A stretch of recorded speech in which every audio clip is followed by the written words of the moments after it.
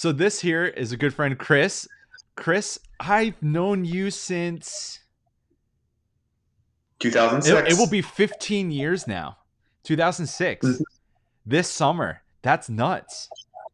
Yeah, Okay. we old. We are old. But Chris Cook, where are you and what's your background? So I am in Bordeaux, France. We moved here in 2018 with the Christian Missionary Alliance.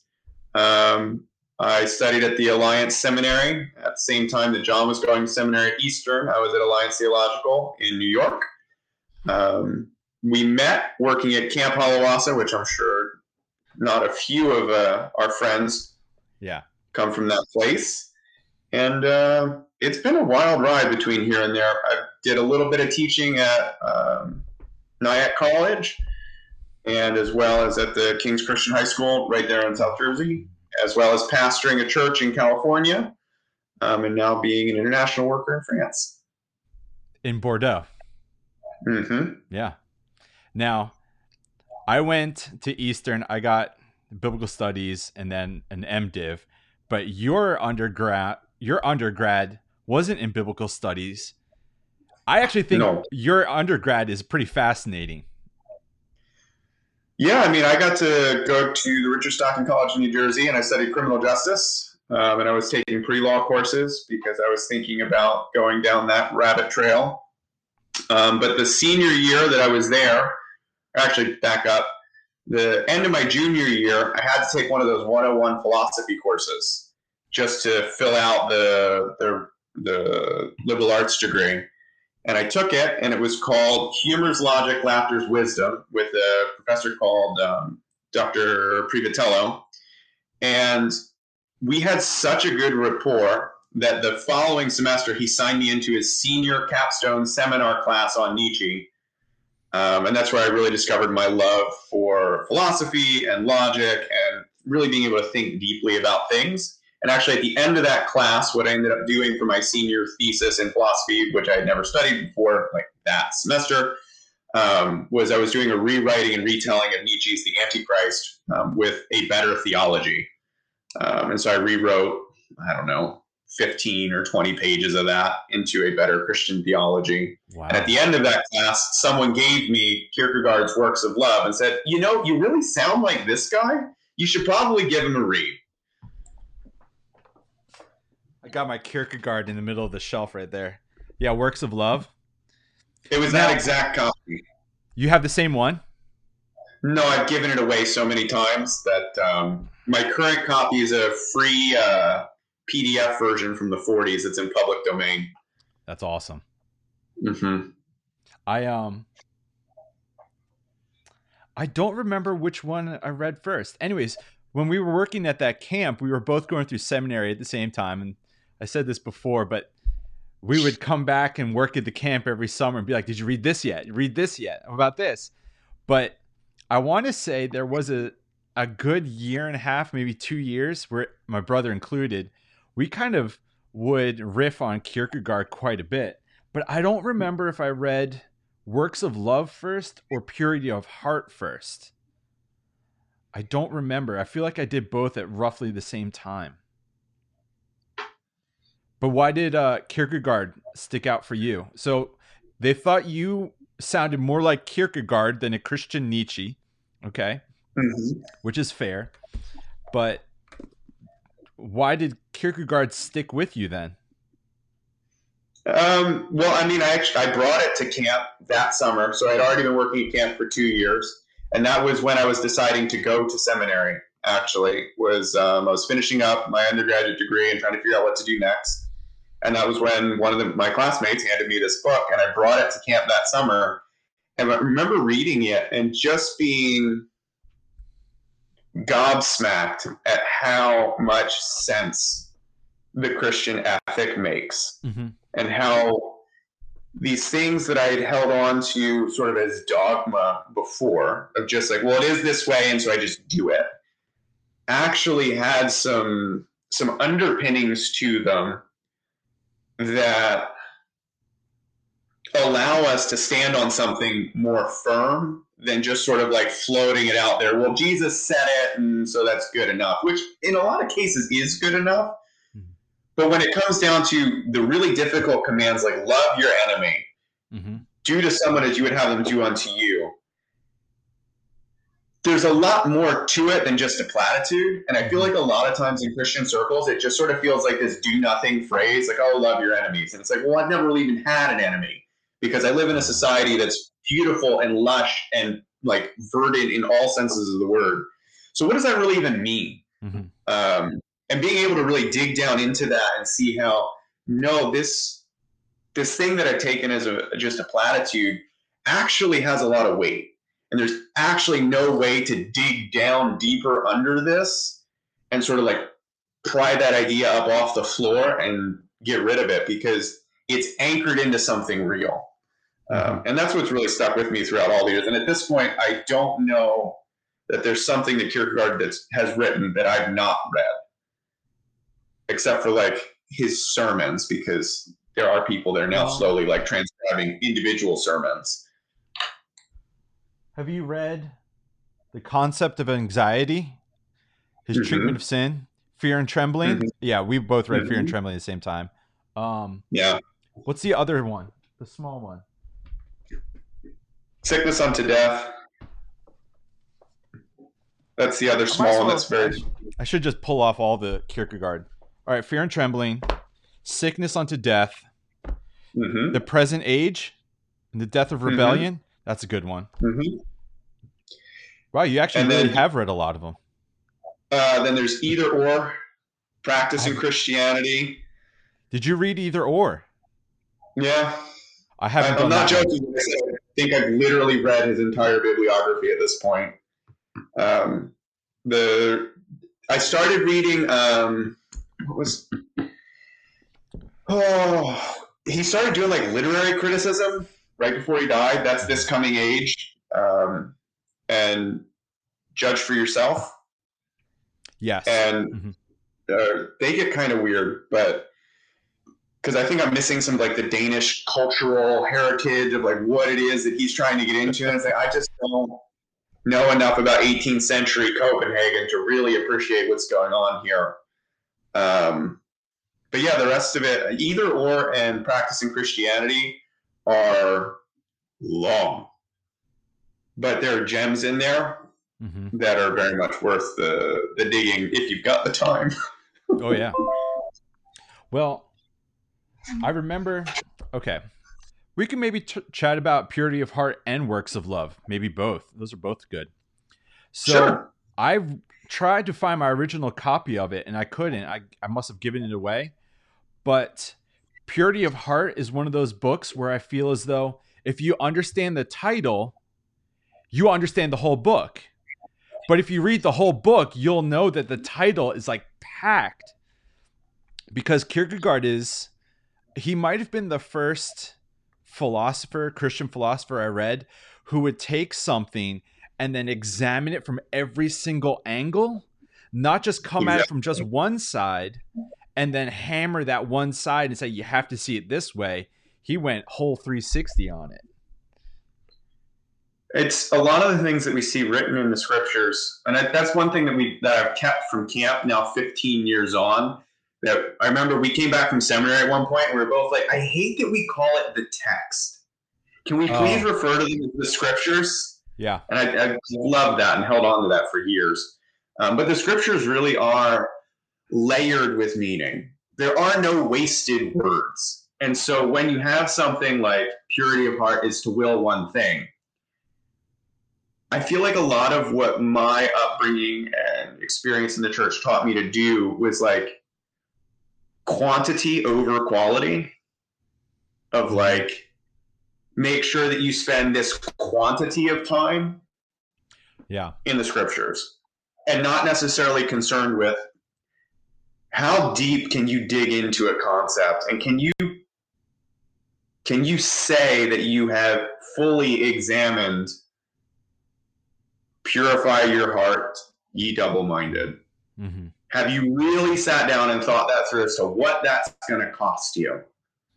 And I think Purity of Heart does that. Like it drops you in, it sets the stage, and it says, okay, we're going to take these 5 or 6 words and we're going to see how much of your life this is going to touch. And it really leaves no rock unturned. And that's what keeps me coming back to this theologian, this philosopher, this Christian. And I can't shake him because I can't get out of his arguments, which is wonderful. It's a wonderful thing. Yeah. Well, purity of heart, the title comes from James, the book of James, where it says, do not be double-minded, which I looked up the word. It's dipsukos in Greek, which means D-I-2. Tsukos means mind or even soul.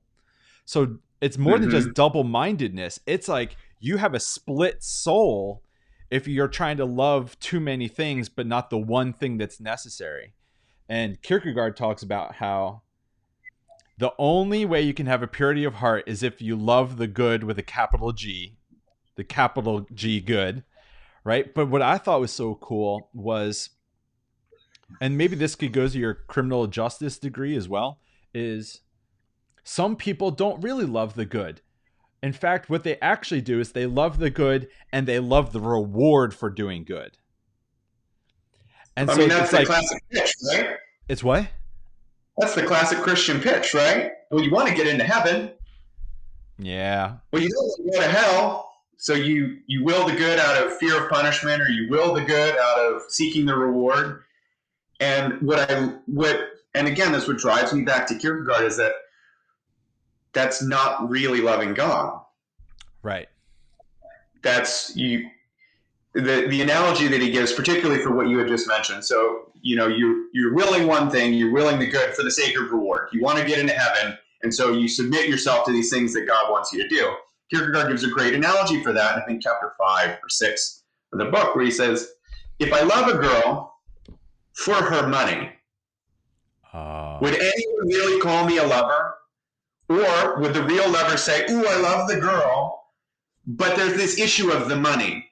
If only she could get rid of that somehow so that I could love her purely for herself. Right. And you turn around and you look at all the tracts that get distributed. You look at the way that things are presented from Christians to non-Christians, and it's always like the lure that gets put out in front of people is like, well, you want heaven, don't you? You want some of that. And so that you sort of set people up for this hollow Christianity right from the beginning. And it's the same thing. I'm sorry, you put me way up on my soapbox, and I'm not coming down for a second. It's the same thing when you do the inverse, because while you have tracts that say, well, you want heaven, there's other tracts that say, well, you don't want to burn in hellfire for eternity. And the problem with that is the second, the exact instant that somebody is convinced that hell doesn't exist, all the devotion evaporates, because now I don't need to fear punishment. And so I don't need any of these things that I was doing. It's like you just escaped from an abusive relationship of like, well, you threatened me, so I did the things, and now I don't believe in the threat anymore, so I'm out. Yeah. And I feel like you see that with most people as they explain why they left the faith. It's like, well, I didn't believe in hell anymore, or I didn't believe in heaven anymore. And so then all the other stuff with it goes right out the door. I never really connected those two as inverses, but no, you're absolutely right. And I think that's part of the drive to maintain the threat of hell in some people. Is because we don't know if people will act good if there isn't always the threat of punishment. But here's the thought. Ready? Is I really like stages of development. So Kohlberg was one of those people that said one of the earliest stages is you do what is right because of fear of punishment. That's like the first level. That's like a 3-year-old. You would understand that more than I would. But the idea of keeping someone at the same stage of moral development their whole life and using fear as a motivator for right living their whole life, that doesn't seem to jive with me. But Kierkegaard even goes, I mean, in this, he talks about the reward disease. I like that. Mm-hmm. That's a great subtitle. The egocentric service of the good. This is the subtitle to some of the chapters. Commitment to a certain degree. Some people love the good up until they have to start to suffer for it. But the idea that you have to be willing to suffer for the good if you really do love the good. This is he understood as an ethicist, Kierkegaard? Or is this just one of the books where he goes into ethics? Well, I mean, I feel like it's really important at the base that we have to, how do I frame this? We're amongst friends, so you'll forgive me if I'm wrong. But putting him in his cultural and historical context and his reactions against the dominant zeitgeist of the day. So there was this all-encompassing like world spirit where everything is one, and Kierkegaard is a radical reaction to that in pursuit of the individual. And so in contrast to the sort of all-encompassing, everything is part of the same grand narrative kind of, zeitgeist is literally the word that spawned in the day, he's constantly writing in response to that saying, no, we are individuals. We are individuals anchored before God. We are individuals responsible for our individual opinions and our individual reactions. And it's our individual relationship with God that matters, not our inclusion in a larger Christian society. And therefore, we need to evaluate our actions. We need to evaluate our beliefs on an individual level in order to authentically live out whatever it is that we say we're going to do. Which is why he gets lumped in with the existentialists all the time, is because he's a reaction to that modernist monopolizing worldview of trying to create a philosophy that encompasses everything. He was like, I'm going to create a philosophy that encompasses the individual. Gotcha. And so I think that shift gets really played out in this, because maybe it is enough to use heaven and hell as tools to control the masses when you're in that sort of broader societal vision. Mm-hmm. And it's like, well, we broadly speaking need to move the society this way, and we can do that with these levers that we're given with our belief system. But I think Kierkegaard's reacting to that and saying that doesn't move the individual sufficiently far and doesn't place him at the foot of God where he ought to be, alone, outside of the crowd. Well, in Kierkegaard, he's the one that says the masses is untruth. Is that how the verse? Untruth. Yeah, he hates so crowds. So that every member of the crowd had the truth. By nature of them being in a crowd, whatever truth they had, they would lose.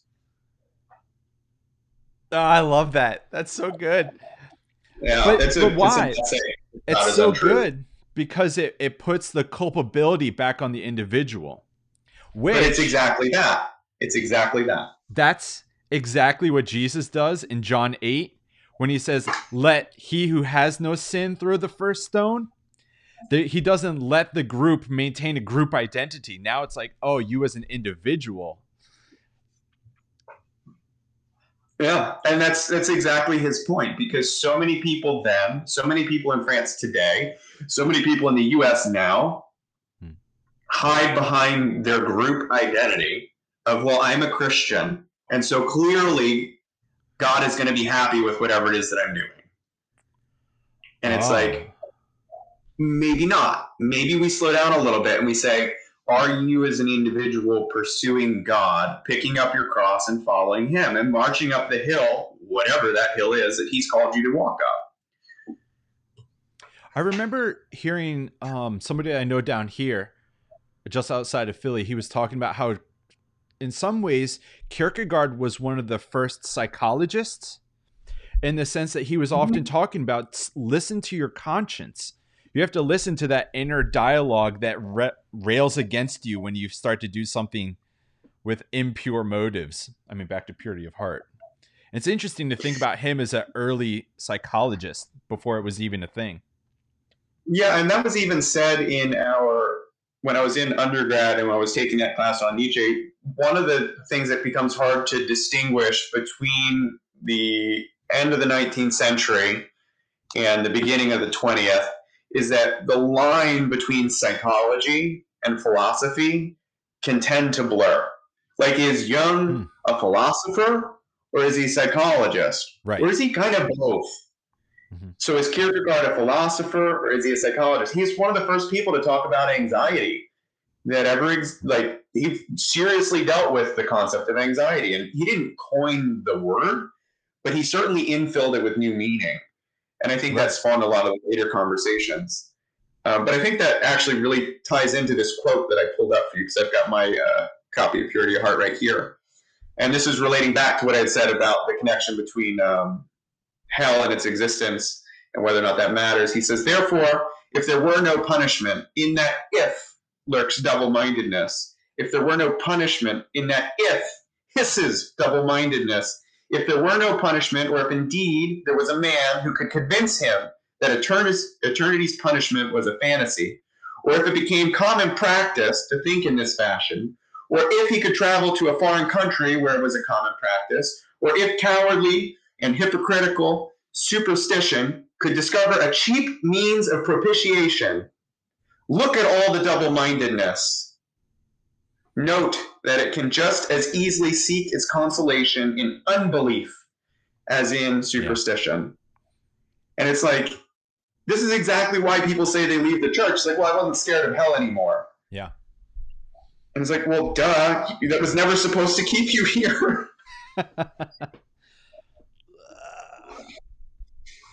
I wonder what Kierkegaard would have to say today. He would probably have more attacks on Christianity toward just like at the end of his life. But then, okay, when you think about Purity of Heart is the will one thing, the book as a whole, what is one of the main points that you draw from it? If you first experienced this book like 15 years ago, roughly when I did as well, ish, what is the thing that pops out at you? You can be stable. You can be stable. Okay. That's the thing.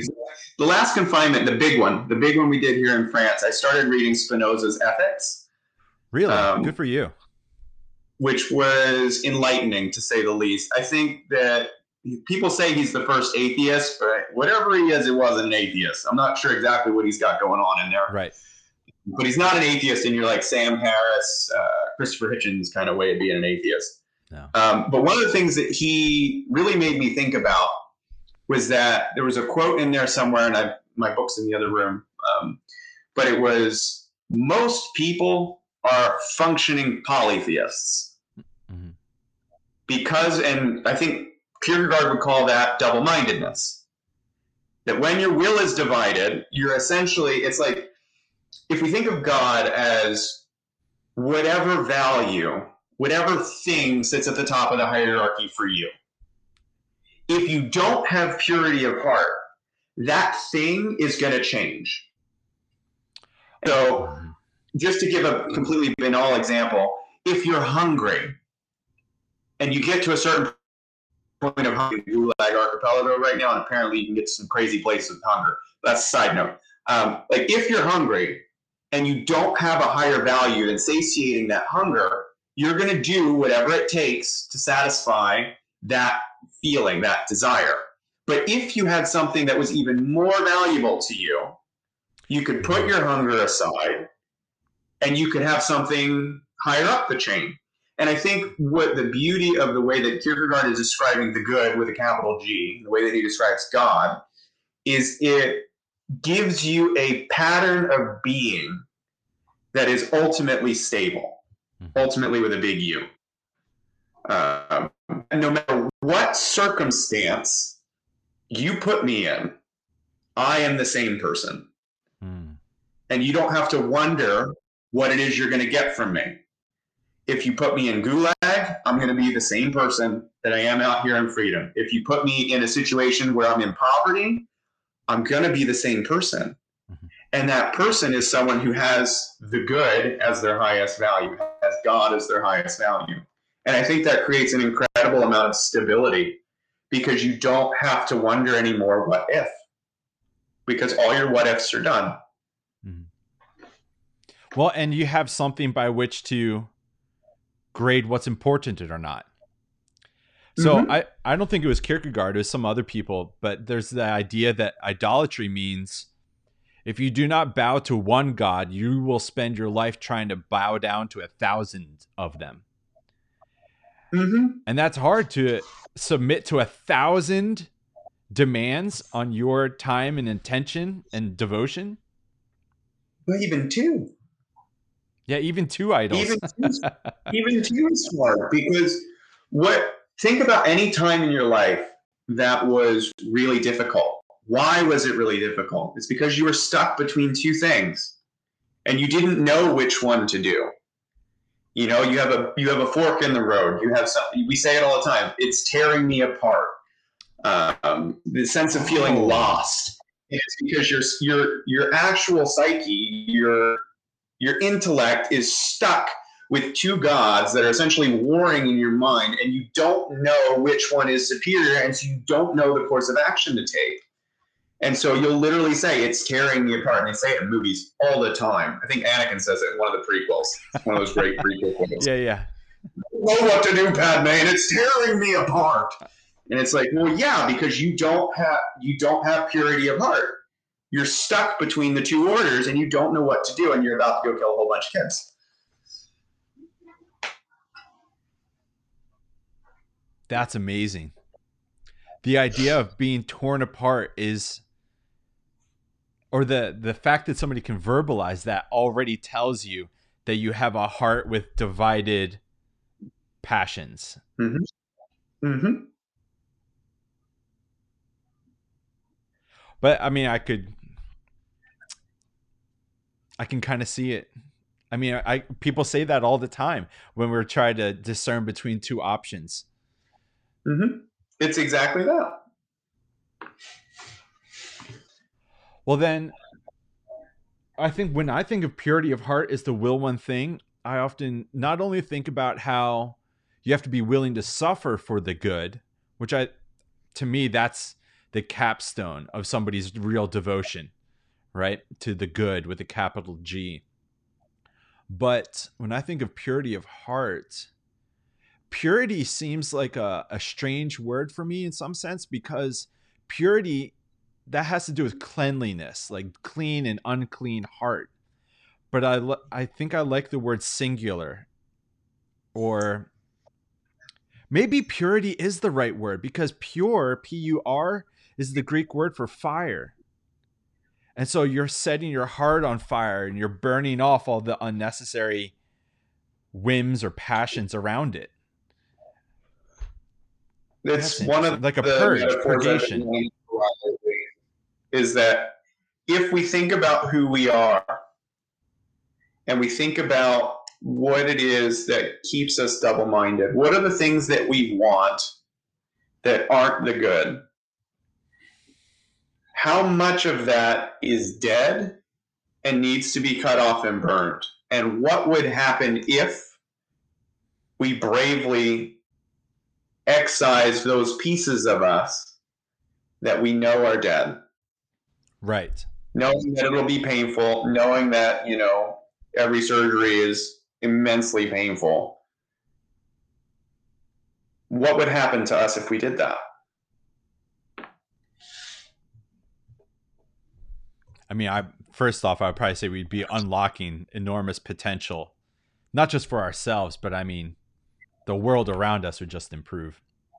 Now, do you remember, does Kierkegaard talk a bit about being misled about what is good or not good? Like we can unconsciously lie to ourselves about what's really the good? There is a whole lot in the beginning of the script, beginning of this particular book about self-deception.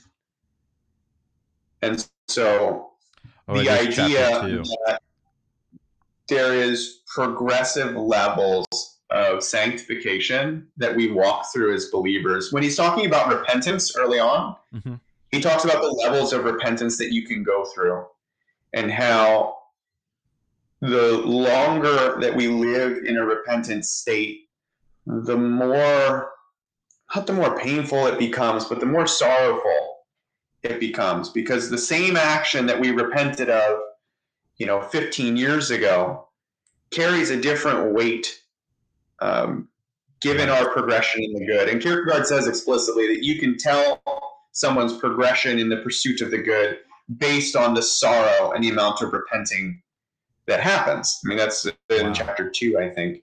Yeah, it is.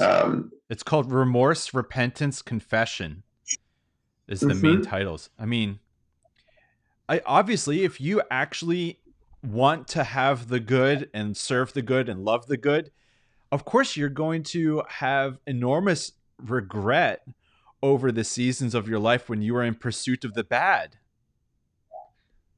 Yeah. Or the evil.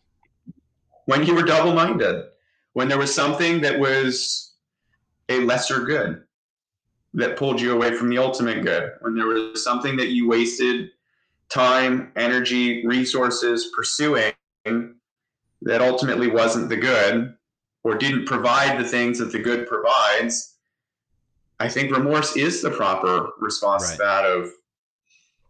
And I mean, even in my own life, this is something that I've been in the letters that I've been sending back to the States as like my prayer updates. I've been reconfessing and re-repenting of things that happened like 20 years ago. Why? Because things that I did as a teen,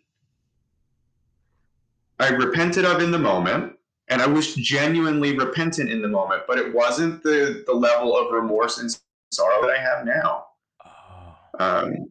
Like, for instance, this one's come up a few times, but there was a moment when I was about 16, 17, something like that, probably 16, that I was at a birthday party. I was at the pastor's house of the church that I grew up in.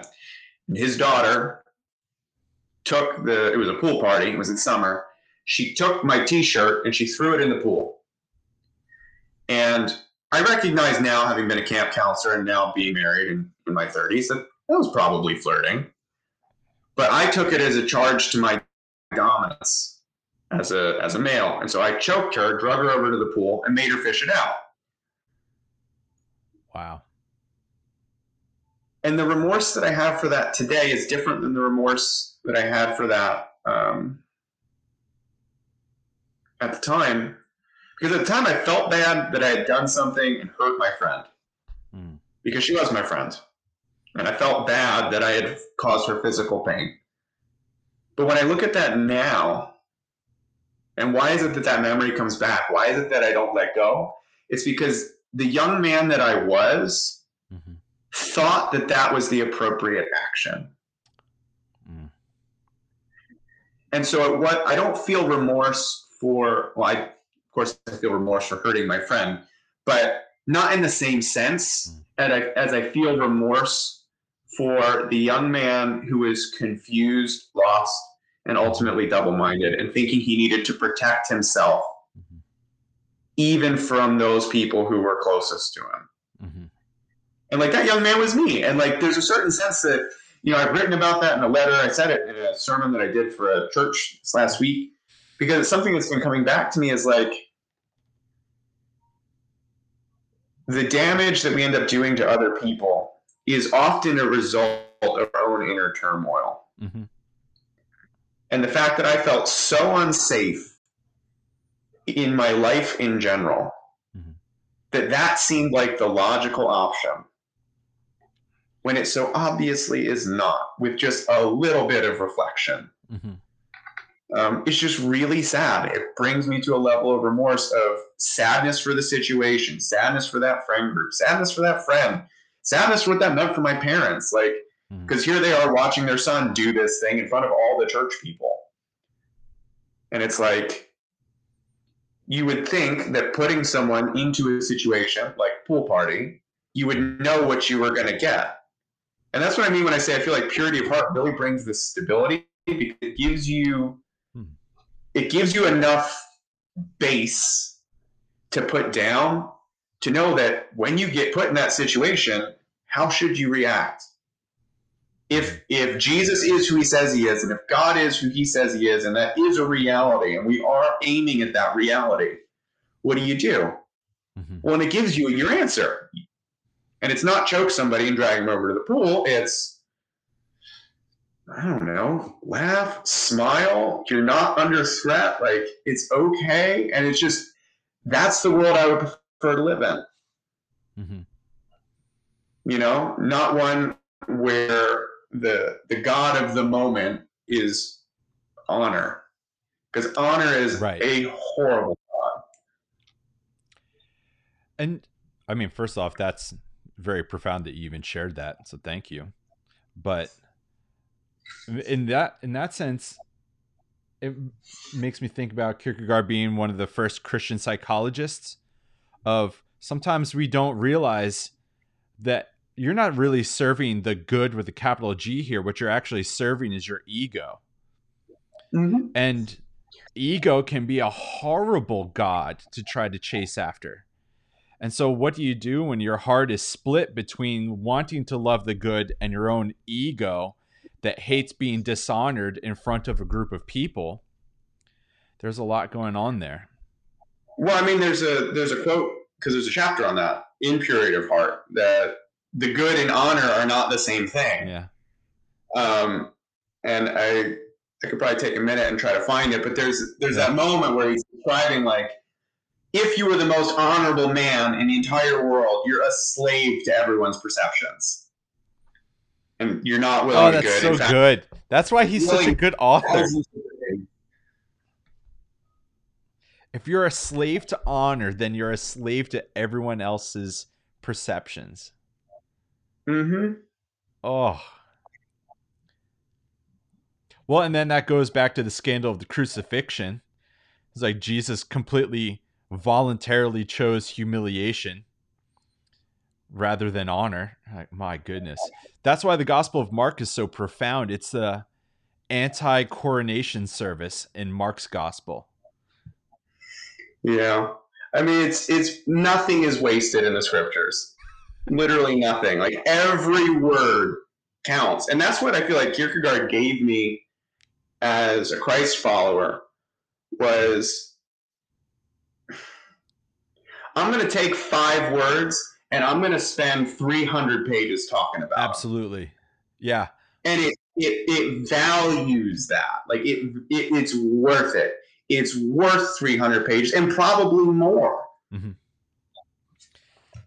That's why I also really enjoy Works of Love, because he does that more explicitly when it's you shall love your neighbor. But then in the opening parts of this book, he says the emphasis will be on you shall love. You shall love your neighbor. You shall love. It's like, let's have this sentence and a chapter with an emphasis on every individual word, and it'll explode. Like, words and sentences, they can have fireworks in them if you just dive in. What's this? I don't know if my camera's high enough quality, but this is what I just the thing on this. Love hopes all things, and yet it's not put to shame. Yeah. And it's just, you get into this chapter and it's just banger after banger after banger where you're like, ooh, that hurts. That's going to be really hard to live out. That is going to be really hard to actually manifest that in the world as some kind of reality that I live in. Yeah. I remember my favorite line of that one, love hopes all things and yet is never put to shame. I've actually quoted that chapter in the past year. I remember I said how Kierkegaard talks about no one in heaven will be dishonored or the scorn or the laugh of all the angels for hoping that his friend will get into heaven also. And if his friend doesn't end up in heaven, no one would laugh at him for wanting his friend to be there, for hoping that his friend would be there as well. Well, and the beauty of that, the beauty of that is that we so often misuse hope. And he calls us out for that right in the middle of that chapter, that we often say hope and we mean wish fulfillment. And most atheists here in France mock Christians for that, because it's like, well, isn't your whole belief system just primitive wish fulfillment and Bronze Age fairy tales? Like, isn't that your thing? Where, like, you just want these things to happen. And it's like, no. That's not what hope is to me. Hope is the expectation that good is possible. And the world, society, nothing works if we don't have that as a base. Everything falls There's no apart. trust. Yeah. Well, there's no trust, but there's also no action. Like despair, the giving up of the possibility of the good, is inaction. Like it kills any positive moving forward that you could do. The very idea of progress that is so lauded in our current iteration of society that we're moving towards, and I think really needs to get called out. Like you say progress. Progress necessitates goal. What goal? Where are we going? Because it's not progress if we don't have something in mind that we're moving towards. If we don't have something in mind, it's just wandering. And wandering isn't progress. And so the expectation of the good, this hope that we have, it moves us and it motivates us and it pushes us out to take risks and it moves us outside of our comfort zone. And we do this in small ways all the time. But what's to stop us from ramping that up to the highest thing? Like, why do we only go so far? Right. Well, and I was thinking about this earlier today, thinking about what is the difference between kingdom and empire, right? So in Christian circles, there's the question of what is the kingdom of God versus the empire of man. And in light of the George Floyd, well, actually it's Derek Chauvin trial being announced that he was convicted on all 3 charges, that led me to think, I know that there are people that are furious that Derek Chauvin was held to being guilty on all 3 charges. There's some people furious about that. But then I was curious, like, what about kingdom of God versus empire of man? And my thought was, empire, you're dealing with empire as soon as you have an acceptable sacrifice that you're willing to make. And I feel like if you're thinking anybody can be a casualty and that's okay, then you're already in service of the empire. But nowhere in the kingdom of God is, I don't know, are we allowed to sacrifice other people in pursuit of the kingdom of God? Does that make sense? Well, there's only one person we can sacrifice. Well, he voluntarily did that. Yeah. No, I meant ourselves. Oh, that too. Yeah. There's the interesting paradox of he who wishes to keep his life will lose it. He who loses his life will save it. So there's really only one person we can sacrifice, and it's us. Therefore, my brothers, I urge you to give of yourselves as living sacrifices. And it's like, that is the weird paradox we live in as Christians, is that we're not allowed to will the good to a certain degree. That we are convinced, we are utterly and unshakably, well, not unshakably, there's doubt that comes in all the time, but we are utterly convinced that if we were to pursue kingdom, and if we were to pursue Jesus, and if we were to all live this way, we would literally have heaven on earth.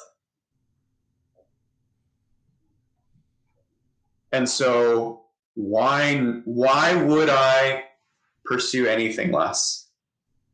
Why would I be willing to sacrifice the good, heaven on earth, for the sake of some reward now, or the sake of some honor now, or to escape some small mite of suffering now, when literal heaven and hell is at stake? Right. And I mean, in our quarter where we live, I can't show you out a window because it's dark here.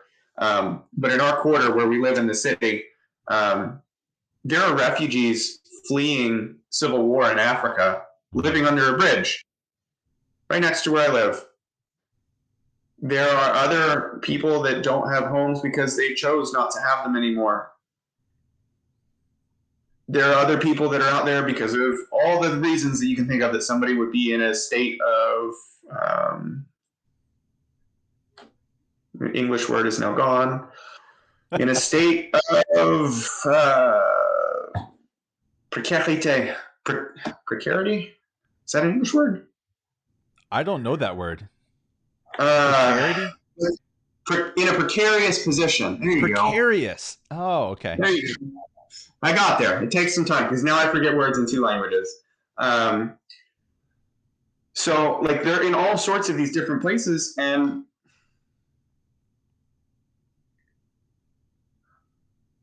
it's obvious to me as I look at those folks that some of them are in they're in hell right now. Mm-hmm. From a certain manner of speaking. Mm-hmm.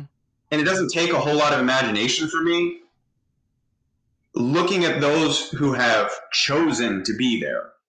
Mm-hmm. Like they've chosen to, based on their situation, that this is what I deserve. I don't deserve better than this. And they've chosen this life.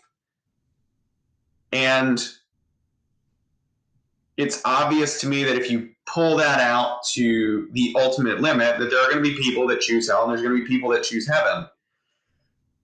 And so you have folks like that who they are more than double-minded because they're pursuing a bunch of different things. But there are other people that are out there, like these folks that are fleeing civil war, and it's like they're hoping to get to what they would consider heaven on earth, living in a European Western country. And it's a weird paradox walking around the lake, because we have this huge lake right near where we live. It's probably as big as all 3 lakes at camp put together. And there's pine trees around it, which makes me feel so at home in a place that's so strange. Mm-hmm. But the conversations that you have with them are different based on why they're there. And I feel like as believers, as Christians, we have sold incredibly cheaply and short the beauty of the Jesus way. Oh, We've said the beauty of the Jesus way gets you into heaven. And it's like, okay, true. Of limitless value, also true. But not the whole story. Yeah. The Jesus way also gives you something now. There's a certain stability. There's a certain predictability. There's a certain surety of how to move through the world that comes with it, that not only gets you the afterlife, whatever that is, because frankly, it's beyond my comprehension to understand eternity. Mm-hmm. But will have a tangible, visible impact on today too. And so this life isn't something to be escaped, but it's a pilgrimage to be taken and see what you can do on the way. And I think purity of heart gets you there. One of the, as you're talking there too, you reminded me, I actually had a few guys that just before COVID, we were getting wings like once a month for a couple months. And they would end up being these 3-hour conversations. Remember wings? Remember those? It's just mean. I'm going to bring it up. It's like flexing your American delicacies on me. This one individual said that he went off and he was going partying every so often. And that his parents didn't like it. This is somebody who's out of high school, right? So it's like, you're an adult, you make your own decisions. But we're having Jesus conversations over wings. And I said, well, sometimes some of us have to live an unholy life long enough before we decide to want to live a holy life for ourselves. Mm-hmm. You have to to some sense, like you have to feel the sting on your own of living a double-minded life, a split soul life, you could say, for long enough that you're like, you know what, I'm tired of doing this. So let me tell you about. And you can't take somebody where they don't want to go, you know? Yeah, you can just invite them. Because I don't know if you remember when I first came to camp in 2006. You'd already been there. Just 1 year ahead of you. Yeah. Yeah, but you were like way more wholesome than me at the time. And I say that because the night before I came to camp, I was blackout drunk. Yeah. I was watching my friends do all sorts of hardcore drugs. I was watching them carouse around a bonfire. And at the end of that week, I mean, I had been walking with the Lord a bit before coming the first time, and I had grown up in the church, so I knew what I was supposed to be doing, and I knew what to say. But on arriving there, I thought all of you guys were so weird. Like, I had never in my life seen other men, because I was 20, and so I'm going to go ahead and call us men, despite the fact that now we'll probably look at somebody that's 20 and think, oh, baby. Yeah. And other men sing, dance, hug, show affection, care. And I remember the fourth night that we were there, we played Freedom USA, and I do believe you were in charge of some of that. And I heard God speak to me. Clear, audible, like, choose which fire you want to be around for the rest of your life. Wow. And I got a vision of my friends, drunk, stoned, doing all sorts of other things. And I got a vision of, well, not a vision, I was literally at a different campfire of people who loved, cared for each other, wanted the best for each other. You know, the other one, people like knocking each other down, trying to knock each other into the fire because, you know, boys will be boys, I guess. But not to excuse that kind of behavior, but I can't figure out why we were doing that. That's what people were doing. And God said, clear as a bell. Where do you want to be? Choose. So you had double-minded in that moment. Yeah. You had a choice. Yeah. It was everything that the world had to offer. You know, feel good, any substance you wanted, you know, sexual stuff going on, like all that. And then there was this other place with these weirdos singing, dancing, caring for each other genuinely. And choosing the Jesus way has been so insanely meaningful since then.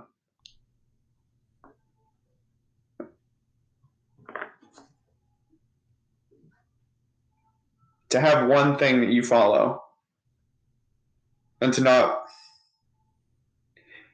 worry what people think, not care about what the honor that you might gain from a situation, to not be concerned with what rewards you're going to receive in this life or what punishments you might get, but to know that you're pursuing the highest thing. And it brings something. Well, that's a life well lived. That's a meaningful life. Yeah. And that speaks to people, man. And the church gave that up. And I don't know why we gave that up.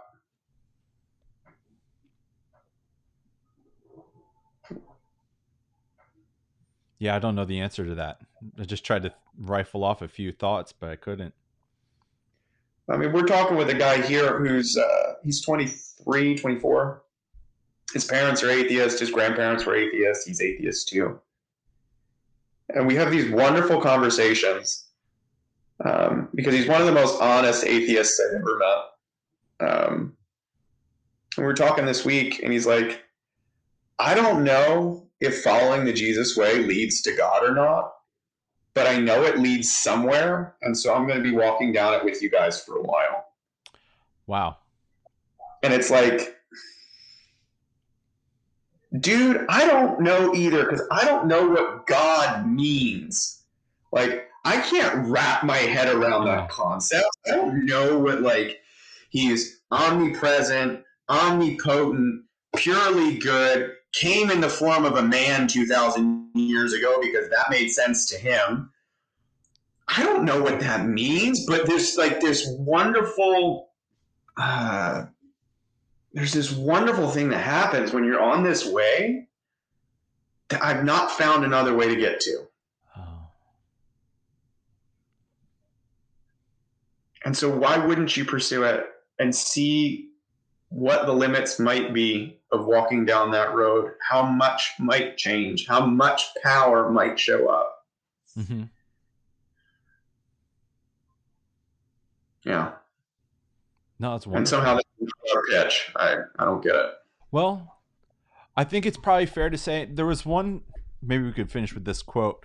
Kierkegaard, at one point, he says he was lamenting that he wasn't well liked as an author in his day. So that's why he was jumping around with all these pseudonyms, trying to like publish under this name. Will this name work or this name, right? And then he kind of, I think it's in his journals at one point, says, the day will come when people don't want an easy solution, but they will want complexity. Mm-hmm. And then people will enjoy my writings.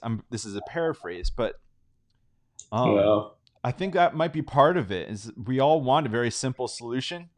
And I mean, the simple solution is to love the good, which Kierkegaard says is God, which we would say God is revealed in Jesus, and Kierkegaard would agree. And that's a simple decision, but that comes, like you said, with a lot of complexity. I don't even know what God, the word, means, because we bring in Zeus and all these other things, but you know what? Kind of like the road to Emmaus, you walk this path long enough and you start talking about it and it sets your hearts on fire. Fire, purity of heart again. Mm-hmm. Oh, why would you leave the path that set your heart on fire? He always shows up in fire, though.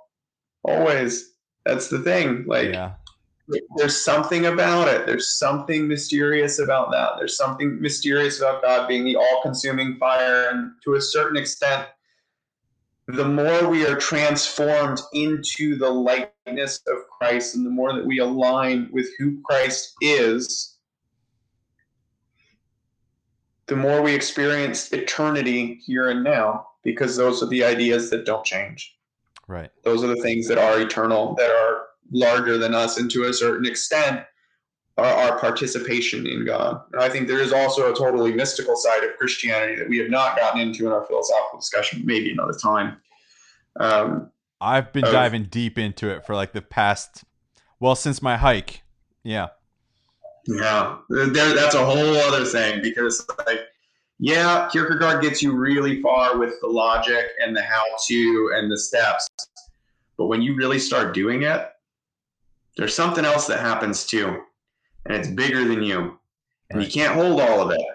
And religious language is the only thing that starts to even encapsulate what it is that's going on. Yeah. So here's a suggestion then. Okay. Maybe not in a week, but we should do a part 2 then, where then we go into not just philosophical Christianity. What about mystical Christianity then? Let's do it. All right. I'm going to end it, but thanks for your time, man. Let me close this off. Hold on. Stay on, though. I'm going to hit end, but I'll still be able to talk to you. Thanks. Okay.